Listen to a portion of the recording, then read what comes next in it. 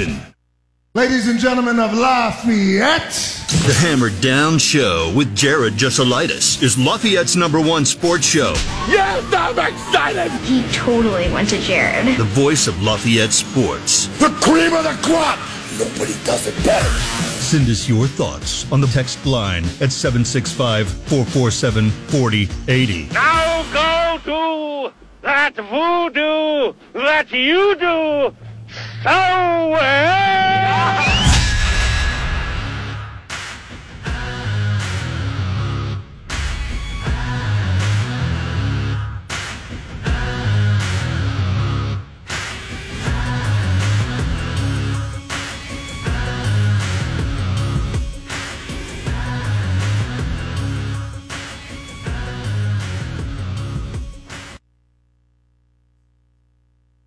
That practice schedule for you. So very excited for them. Let's get started with today's Need to Know News. Here's your Need to Know News.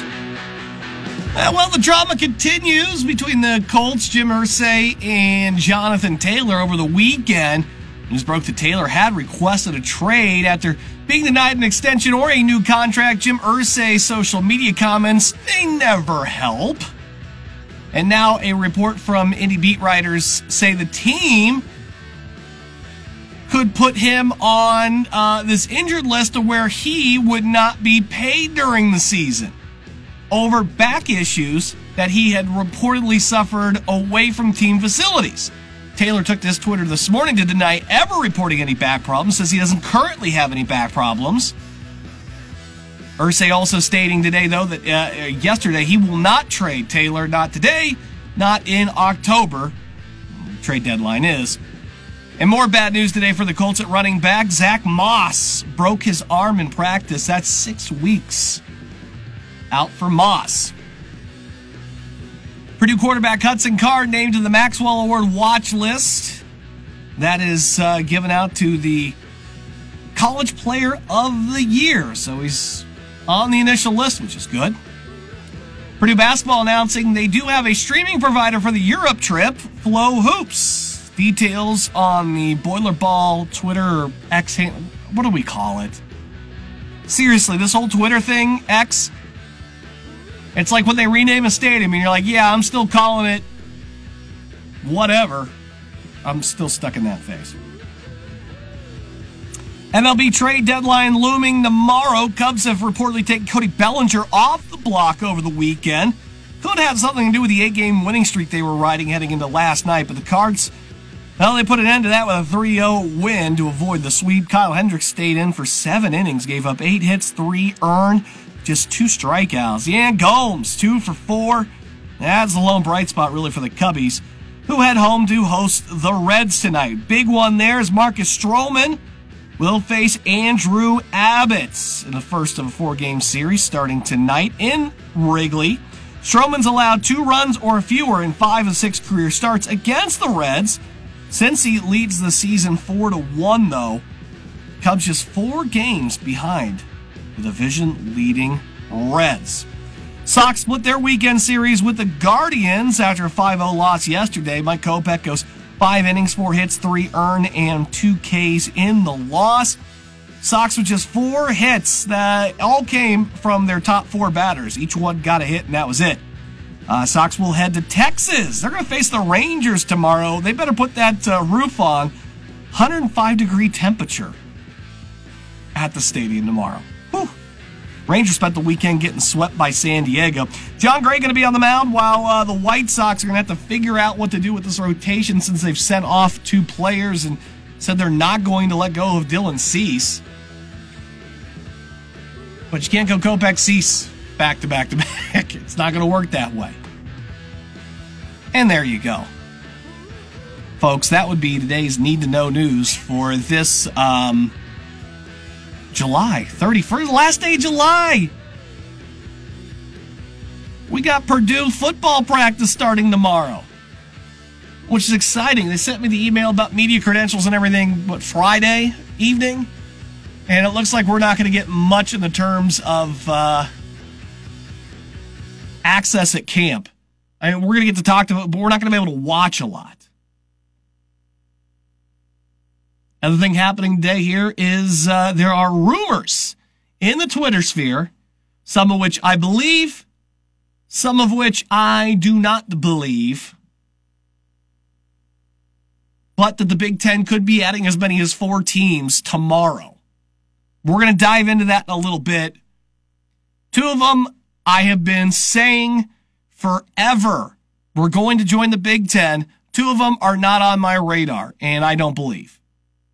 But we'll talk about the possibility and all that stuff. We'll run it down just a little bit. We'll get more into that Jonathan Taylor Colts drama a little bit later as well. I got my talk with Dub from Boiler Upload. Got to meet him, and we chatted it up a little bit at Big Ten Media Day. I'll run that back for you guys so you can take a listen, see what was on his mind last week as we were talking to all the football coaches and players and stuff. So we got a good show lined up for you today. Tonight, we want to get back at it with some of our best bets. Everybody's going to give you a big profit boost for tonight's women's soccer matchup, USA and Portugal.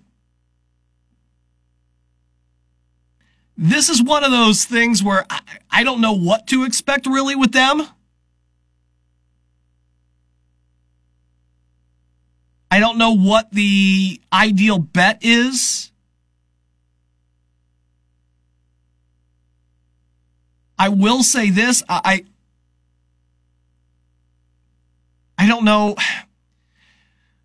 Find something for yourself that feels like I'm going to use the boost and I can just, put like a $5 on it. I'm good with that. And maybe turn that into like $40, $50.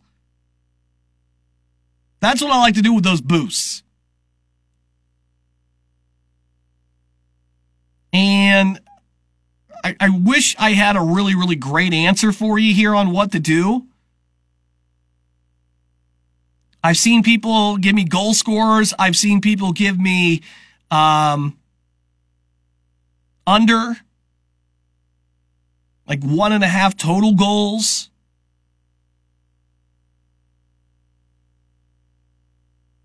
I mean, like if you like to use FanDuel, they've got all these specials and stuff. See something, take a look at the 12-1 stuff, see what you can figure out. But I don't have much on women's soccer. It's not a sport that I'm that familiar with.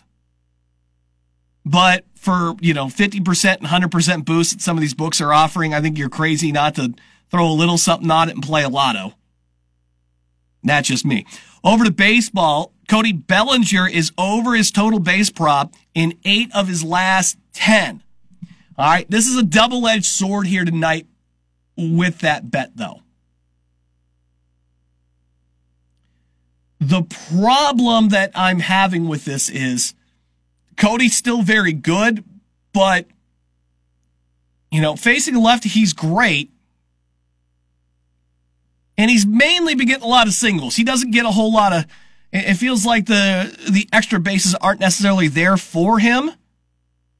But I expect this to be a lower scoring game. And there is a 10-mile-an-hour wind coming in from right tonight. However, he is rolling. He is good. That might be a decent place for you to take a look at tonight. This one was interesting, and I didn't realize this. George Springer has failed to record a hit in 9 of his last 10 games. He's gone cold, plus 190 to not hit tonight. He does have an excellent matchup to get out of that rut tonight in Baltimore. But I saw that, and, cold guy, hits 250 on the season.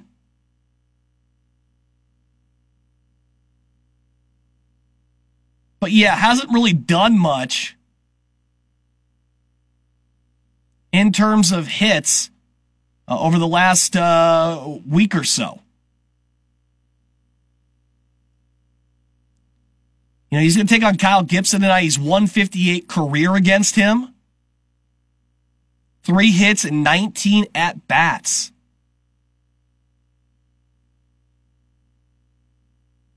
Not great. He is better against righties, hitting .259. I believe they're in Baltimore tonight too, right?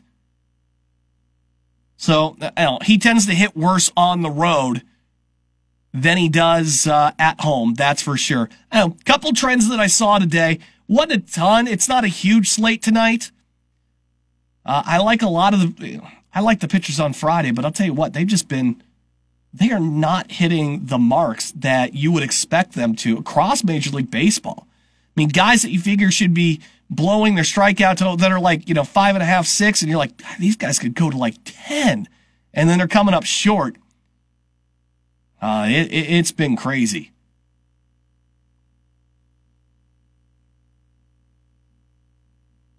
So yeah, that's individually. We're really hitting an albatross of a time in baseball right now. Not a lot's making sense.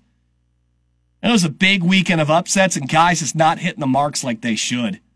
Really shakes your faith. Hard stuff out there. So best of luck to you. Again, Google something. Go to place like Pickwise or Action Network. Find a good soccer bet that's long odds. Play a little lotto. Use the boost. See if you can't hit something tonight. Good luck. All right, we're going to take a break. My talk with Dub Jellison coming up next. You don't want to miss out with that. From Boiler Upload, I had a chance to sit down and talk with him about his thoughts at Big Ten Media Day. So we'll run that for you next. Stick around. This is the Hammer Down Show. It is the Hammer Down Show. We are at Big Ten Media Days here as we're getting ready for more of our Boilermakers to speak in the individuals here. I am with Dub Jellison. You know this guy, Boiler Upload here. You see him stuff all the time on the Twitter and the website as well. Does a great job covering Purdue, man. Hey, great to have you on the program here. Look, we got all the head coaches stuff out early in the morning here. It seemed like folks were going to be interested in asking PJ Fleck about his issues and then asking Harbaugh about his issues. But outside of that, not a ton of fire, specifically with Ryan Walters, too. It felt very under the radar, especially with the national media here. We really didn't get a ton out of him. He's been a little secretive, hasn't he?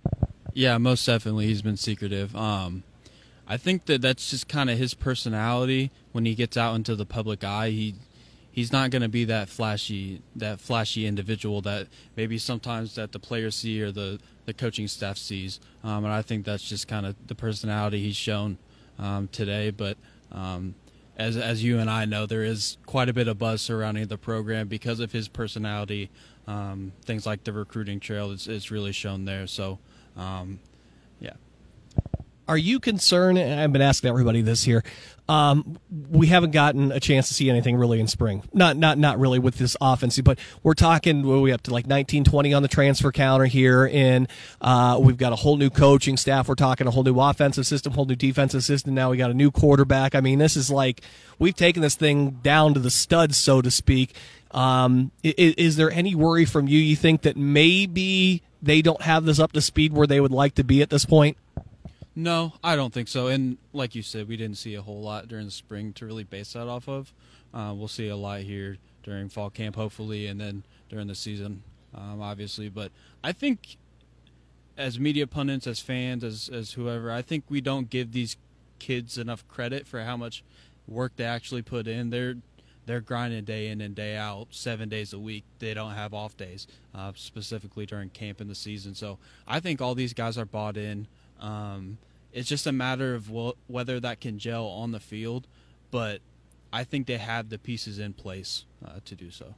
I think we were all part of that gaggle right when they came out here earlier, and one of the things I happened to notice, it might have been you or Sam were asking about, how do you describe this defense? Well, I think I asked a defensive question too about how aggressive it was going to be. They were asking, is it a 4-3, 3-4, 3-5-5 type deal? And really, it was everything but the answer that I think we were looking for. I think when we're talking about it being a little bit secretive, that's the level of secrecy that he has with this. And I think some fans might be a little bit nervous, but when you think about it here, there's nothing on tape here. You're going to need every advantage you get, and those first four are just so critical for them if they're going to make a bowl this season. Yeah, and no one was really able to solve the puzzle last year after getting quite a bit of tape on it. Besides Purdue, I think Purdue had the most points against Illinois last season, if I remember correctly. But yeah, just going back to his kind of secrecy in a way of that defense, that's his baby. It's more of a 5-1-5. You're going to have 5 defensive backs with the nickel in there, and Sanusi Kane, who's going to kind of work as a hybrid of linebacker and safety, kind of similar to Jalen Graham in years past. So I think his being secrecy is him wanting to preserve that mystery of this defense. I think that's maybe some of the reason why it's been so successful. We don't know if that's obviously going to be year in and year out. He's going to have the number 1 defense in the country, obviously. So as long as he can preserve that kind of mystery and keep changing things up at his own pace, I think the defense will be very successful. We're talking with Dub Jellison here, Boiler Uploads on the Hammer Down Show, Big Ten Media Days here. It's not a surprise to bring Hudson Card here today, but the other two, TJ Sheffield and Sanusi Kane, I was a little bit surprised that we didn't see Nick Skerritt, the sack artist formerly known as Nick Callaway. I'm not going to read too much into it, though, but in choosing specifically Sanusi and TJ, what kind of message do you think that sends? I think it just shows that they've become leaders on this team. We know what Nick Skorton, he's a huge breakout candidate, but Sanusi Kane was the first guy that Ryan Walters saw in the building when he got here.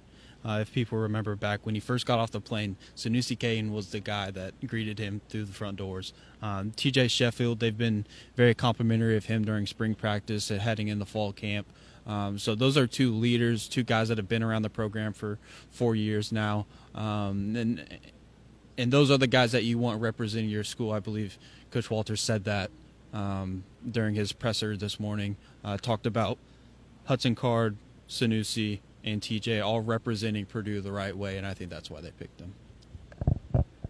Is there a specific unit at this point? I know I think Wilfong asked a little bit about the 2024 class, and of course, you get the blanket. Hey, we're very, you only say so much about that stuff anyway, and we all know how the recruiting world goes. Just because they've said it now does not mean they're signing that letter here later on in the fall. But do you have a unit here, just with the transfers and everything too, that maybe you're a little bit concerned about going into the season? That could be either short-staffed or maybe just you'd like to see some better personnel in those spots. The offensive line is the glaring question mark for this team. We just got Salsa. Come on, we got a guy named Salsa. It solves all the problems.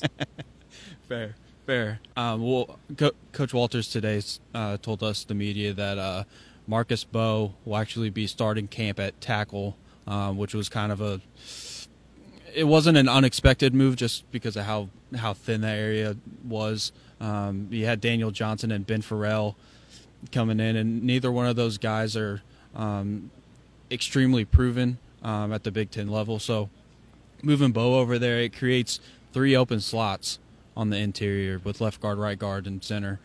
Gus Hartwig, he's 50-50. I personally don't believe that he'll be back in time to start the season. So there could be a mixture of Jalen Grant, Austin Johnson, who you just mentioned, Colorado, Preston Nichols, a transfer from UNLV, Luke Griffin is a transfer from Missouri. All 4 of those guys have real possibilities to earn starting spots on the interior. And then you look at like Josh Kaltenberger, who filled in for Gus Hartwig at the end of last year. He did an admirable job, so he'll be in the running as well. But those 3 interior positions are going to be the biggest question marks.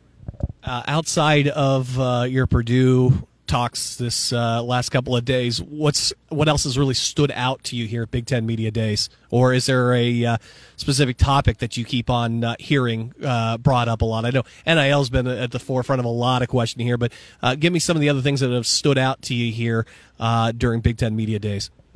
I don't know if it's just because I've been paying more attention, but it sure feels like there's a lot more scandals going on this offseason than in years past. With Iowa, the whole gambling thing, Jim Harbaugh in that situation, PJ Fleck had been alleged to do some things that was deemed toxic, and then obviously the Northwestern hazing incident. Don't forget Michigan too. Yeah, with Harbaugh. Yeah, with Harbaugh. It's just I think all these things will get blown over once the season starts and people just forget about them because at the end of the day, Northwestern's the only one that's really scary and kind of disturbing, but the rest of them will kind of get brushed under the rug, for lack of a better word. But that has been one of the biggest topics that I've seen here at Big Ten Media Days. Dub Jellison, again, you got to follow this guy on Twitter. Check him out, Boiler Upload. They do a great job over there covering your Boilers as well. Live down here from Big Ten Media Day, buddy. It's been a pleasure. Thanks so much. Yeah, thanks. Nice having a talk with Dub there. It is the Hammer Down Show, 1017 The Hammer, 1017thehammer.com. One of the many guys I got to meet during Big Ten. I didn't get to meet everybody. Shout out to Mick Walker, by the way, who I didn't do a good job of catching back up with to have a talk with, and another guy in our produced Twitter sphere. I tried to meet some of these people when I can. I can't always because I don't always get to games. By the time I get to games, well, people are working. But cool to talk with him. That's awesome. All right. A couple things I wanted to get in here, too.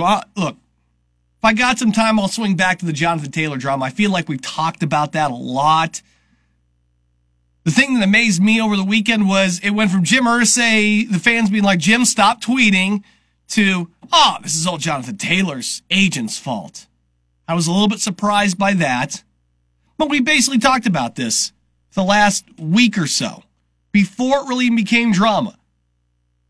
And I told you, the whole reason we're here is because quarterbacks are now demanding more money. It is the most important position. The cap does not keep up. The money's got to come from someplace. And teams feel like they found a way to get around paying running backs, which they can take that money and then pay to the quarterbacks. Wide receiver, those weapons. Right or wrong, that's not for me. I'd like to see guys get paid what they're worth, but I understand we're working on a budget. Money's got to come from someplace. Each team gets to decide how to do that. Hopefully they figure this out so these guys can get second contracts and not get completely screwed over. It's weird to see a contract negotiation play out in public like this, back and forth. It's disappointing, it's sad, and it shouldn't be going down like this.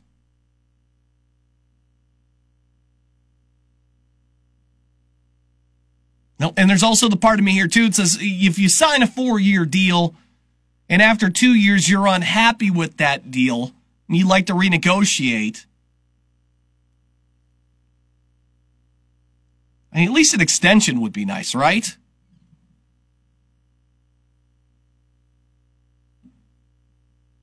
What else can we do? And nothing else we're going to do about it. Like, he's not going to get traded. The trade value's not going to be there. Well, think about this. Who pays what for Jonathan Taylor? Okay, he's a rental at best. The Colts don't want to trade him. The Colts don't have to trade him. The Colts are already thin at running back to begin with, and they may think that you don't need a running back, but you're going to need somebody back there. And you have access to one of the best in the league. You're not trading him for a 5th-round pick, third round pick at best, maybe. You know what I mean? Nobody's giving that up for Jonathan Taylor right now. It's just not happening on a 1-year rental. And then you have to deal with this all, next year when the contract's coming up. And the holdouts and all that stuff. Yeah.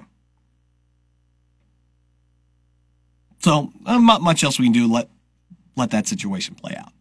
The other thing that I was a little taken back by over the weekend was this impending report, and I honestly don't understand where it all comes from,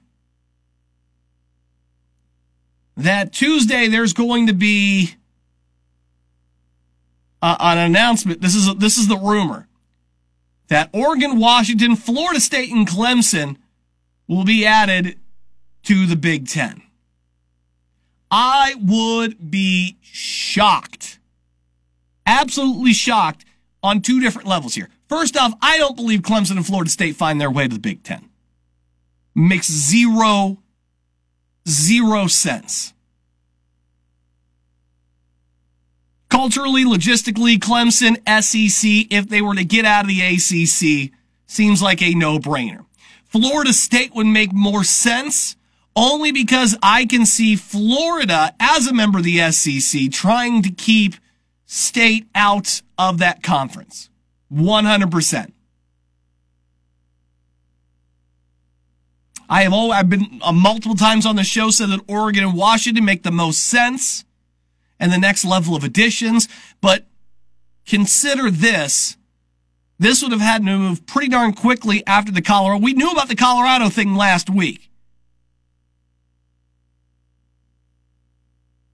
And nobody seemed too eager to talk about expansion during media days, and you would seem like that's something where some news would leak out, and it did not.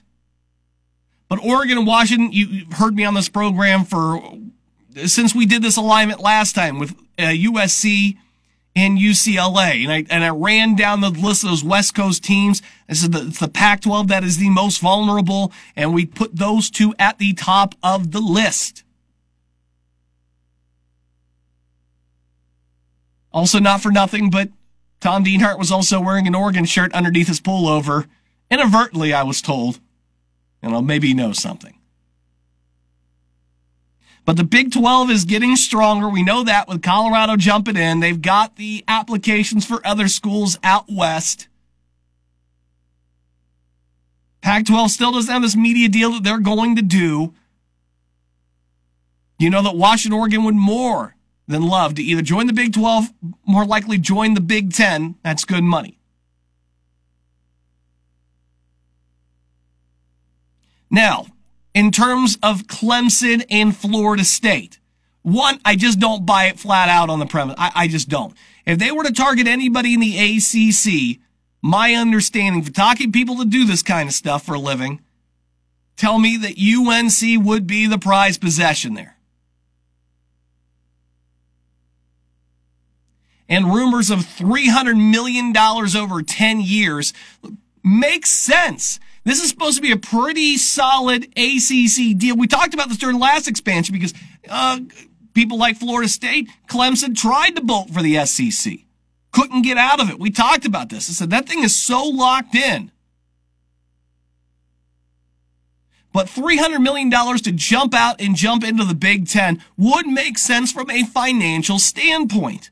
Because when you're talking about getting $60 million a year, handing over $30 million to the ACC a year for 10 years, that's a nothing burger. You're going to double that.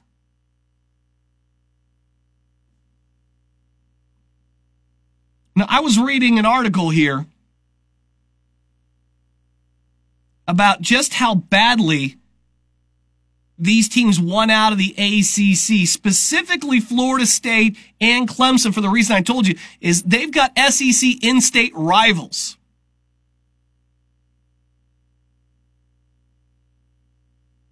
ACC media deal gives them $35 million a year.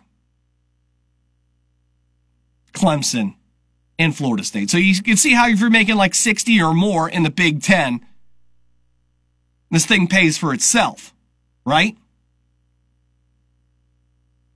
But with a new SEC media deal, this is a $35 million. They are doubling you up every year. And so now that yearly gap over the life of the grant of rights deal puts Clemson and Florida State in a hole behind their in-state rivals of $455 million. How do you think in-state recruiting is going to go? How do you think recruiting in general in that area is going to go if we're talking being $455 million per school behind your in-state rival at that level? The money means everything. You're not making that up in donations.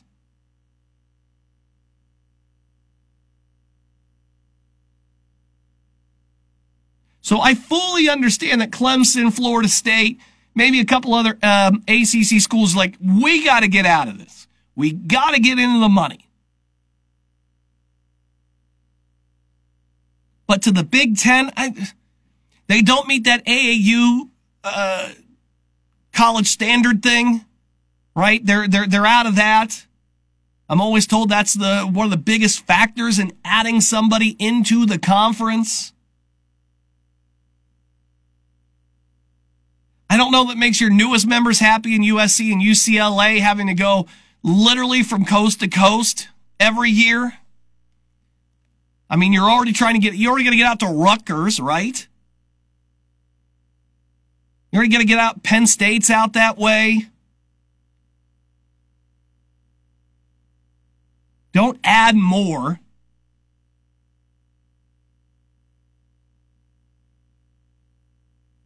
That's a heck of a lot of travel now. We're doing 4. Minnesota's going to hate that. It's too much. It makes the stars don't line up. The only thing that makes sense is that we know Clemson, Florida State desperately want out of that TV deal and into the SEC TV deal. I would be shocked if this is a Big Ten play. Look, the Big Ten doesn't have to add. Because I don't think what the SEC is targeting and fits for them versus what the Big Ten would be targeting and what fits for them, I don't think they necessarily clash. Sure, everybody wants Notre Dame, but do you see Notre Dame in the SEC? Does that culturally fit? Does it regionally fit? If they go anywhere, they go to the ACC or they go to the Big Ten. And the Big Ten knows that. Now, is there fear of losing out on like a Oregon and Washington because they panic and they go to the Big 12? Absolutely. But again, do you need to take them in right now? Or can you wait till the ACC deal is up, go get you a UNC that you like? Maybe see if you get somebody regionally that fits in, like a Pitt maybe?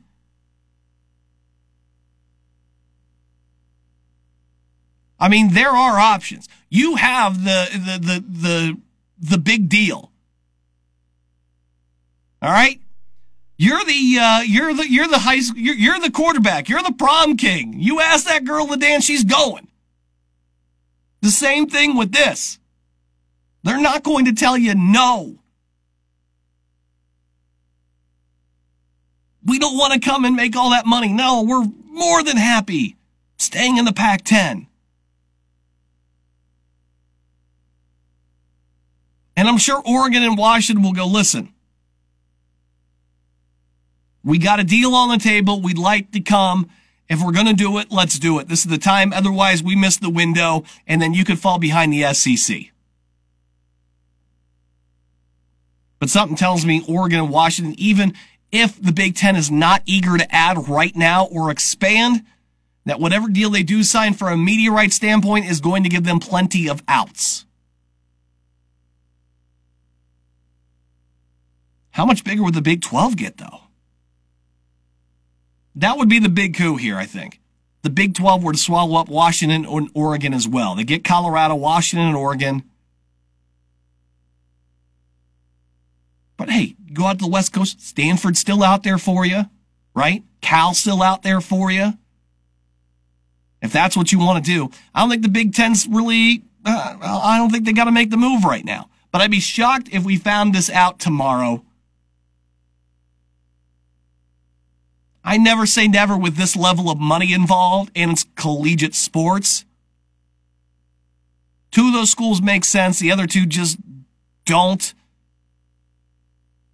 But it's just way too much money involved. Way too much money involved. And this would have come together rather quickly. I'd be shocked. I would be shocked. We're going to take our final break. We'll come back. We will wrap up the Hammer Down Show next up. Welcome back to the Hammer Down Show. It's 1017 The Hammer, 1017thehammer.com. I'm Jared Jesselitis. Thank you for making me a part of your Monday. It's exciting times here. Last day of July tomorrow. Our first day of Purdue football practice. Excited about that. I'm ready for the fall. High school teams got after it today. Still getting after it today. Shout out to them. It's a wonderful time of the year. Let's get into some of the things that we may have missed. I love this, and this needs to be put on social media. Jimmy Butler is having a basketball and cheerleading camp for kids ages 7 to 18 in Fort Lauderdale the end of August. But Here's something else here. For $699, a parent or camper can play Jimmy Butler. You want to size up your skills? Play Jimmy one-on-one? You have your chance. The camp itself is $349. 2 days. You also get a team photo with Jimmy. They're not going to charge you for that photo either. You'll get an autographed keepsake photo card. You get the t-shirt. You get water, Gatorade, all that stuff. And you also get to do that. It looks like he's got a whole bunch of other stuff here, too. Is this all in the same camp? I'm just looking at it now. It's celebritysportsacademy.com.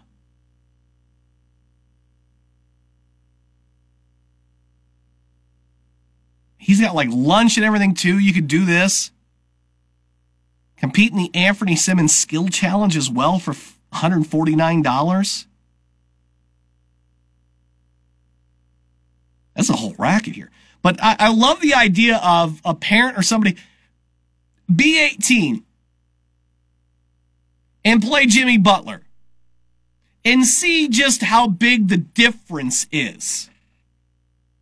That's a humbling moment, especially for an 18-year-old young man. That's going to be humbling for some 30-some-year-old man who thinks that he can still go out there and play hoops and realize that he never had a chance. I really hope there'll be social media posts like this. I hope Jimmy embarrasses some of the older parents that sign up for this. I dig this. $700 to get whooped up on by an NBA player.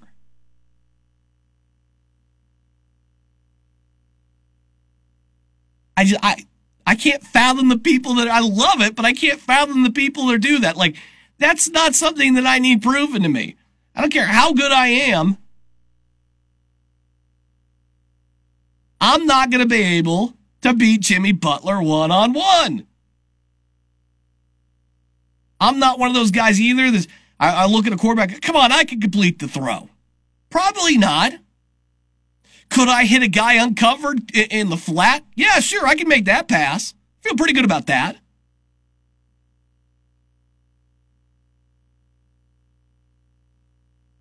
But some of y'all talk way too recklessly. Now you can put your money where your mouth is, and trust me, you don't want to. Save the $700. Take the family out. Go do something fun. This is crazy. I can't believe his NBA contract lets him do that too. You hate to see it. A Tennessee fan listed his tickets for the Georgia game for $5 on accident. Presumably, they'd be $500. 6+ pairs for that price. $5. The fees were twice what the tickets cost. So people are putting up screenshots that did get them. Just under $29 for a pair of tickets with the fees. You hate to see it, the Tennessee fans, because boy, they just never get a break. Remember the Music City Bowl against Purdue? And it was getting pulled across the goal line, and then they stopped the play, and then, you legally couldn't do that anyway, but, it should have counted, and they would have won the game, but then it wouldn't have ended the game there. They suffer all the time. It's terrible. Now this poor guy's losing out on good money because he's not double-checking what he just put in to, StubHub, whatever the official Tennessee athletics app is. Hate to see it, the Tennessee fan. Hate to see it for you Tennessee fans. And finally, the Jimmers say Jonathan Taylor saga is something, but I think it's a whole new level here to leak out that you are willing to put Taylor on this physically unable to perform list to where you wouldn't have to pay him during the season. as part of your very public contract negotiations. Look, paying running backs, that's a whole different argument. I say this, the optics of what you are doing publicly are very bad. Keep in mind, Jonathan Taylor may be gone, but you're still going to want other free agents to come here. And as the NFL continues to be very competitive, I think you got to wonder, if I sign a contract there, are they going to do right by me in the 2 years when it's up? That's a legit concern, I think, that free agents might have going forward. And I saw I don't like to give Stephen A. too much credit, but I thought he had a really good point on First Take. For all the things that Jim Irsay has done in the public and then has been given, how we've heard a little bit of grace, some latitude, and understanding what his, issues have been, the fact that he's really not treating this situation with that same kind of grace and maybe understanding and maybe patience is a little upsetting. I think that is upsetting for some Colts fans. Pay him, don't pay him, that's a debate, but the way it's being handled in public, man, it feels wrong. Hey, that's going to do it for us here on the Hammer Down Show today. Tomorrow, we'll see if we got any news and notes from the first Purdue football camp, and Kelly Hanahan from my talks at Big Ten Media Day. That's tomorrow.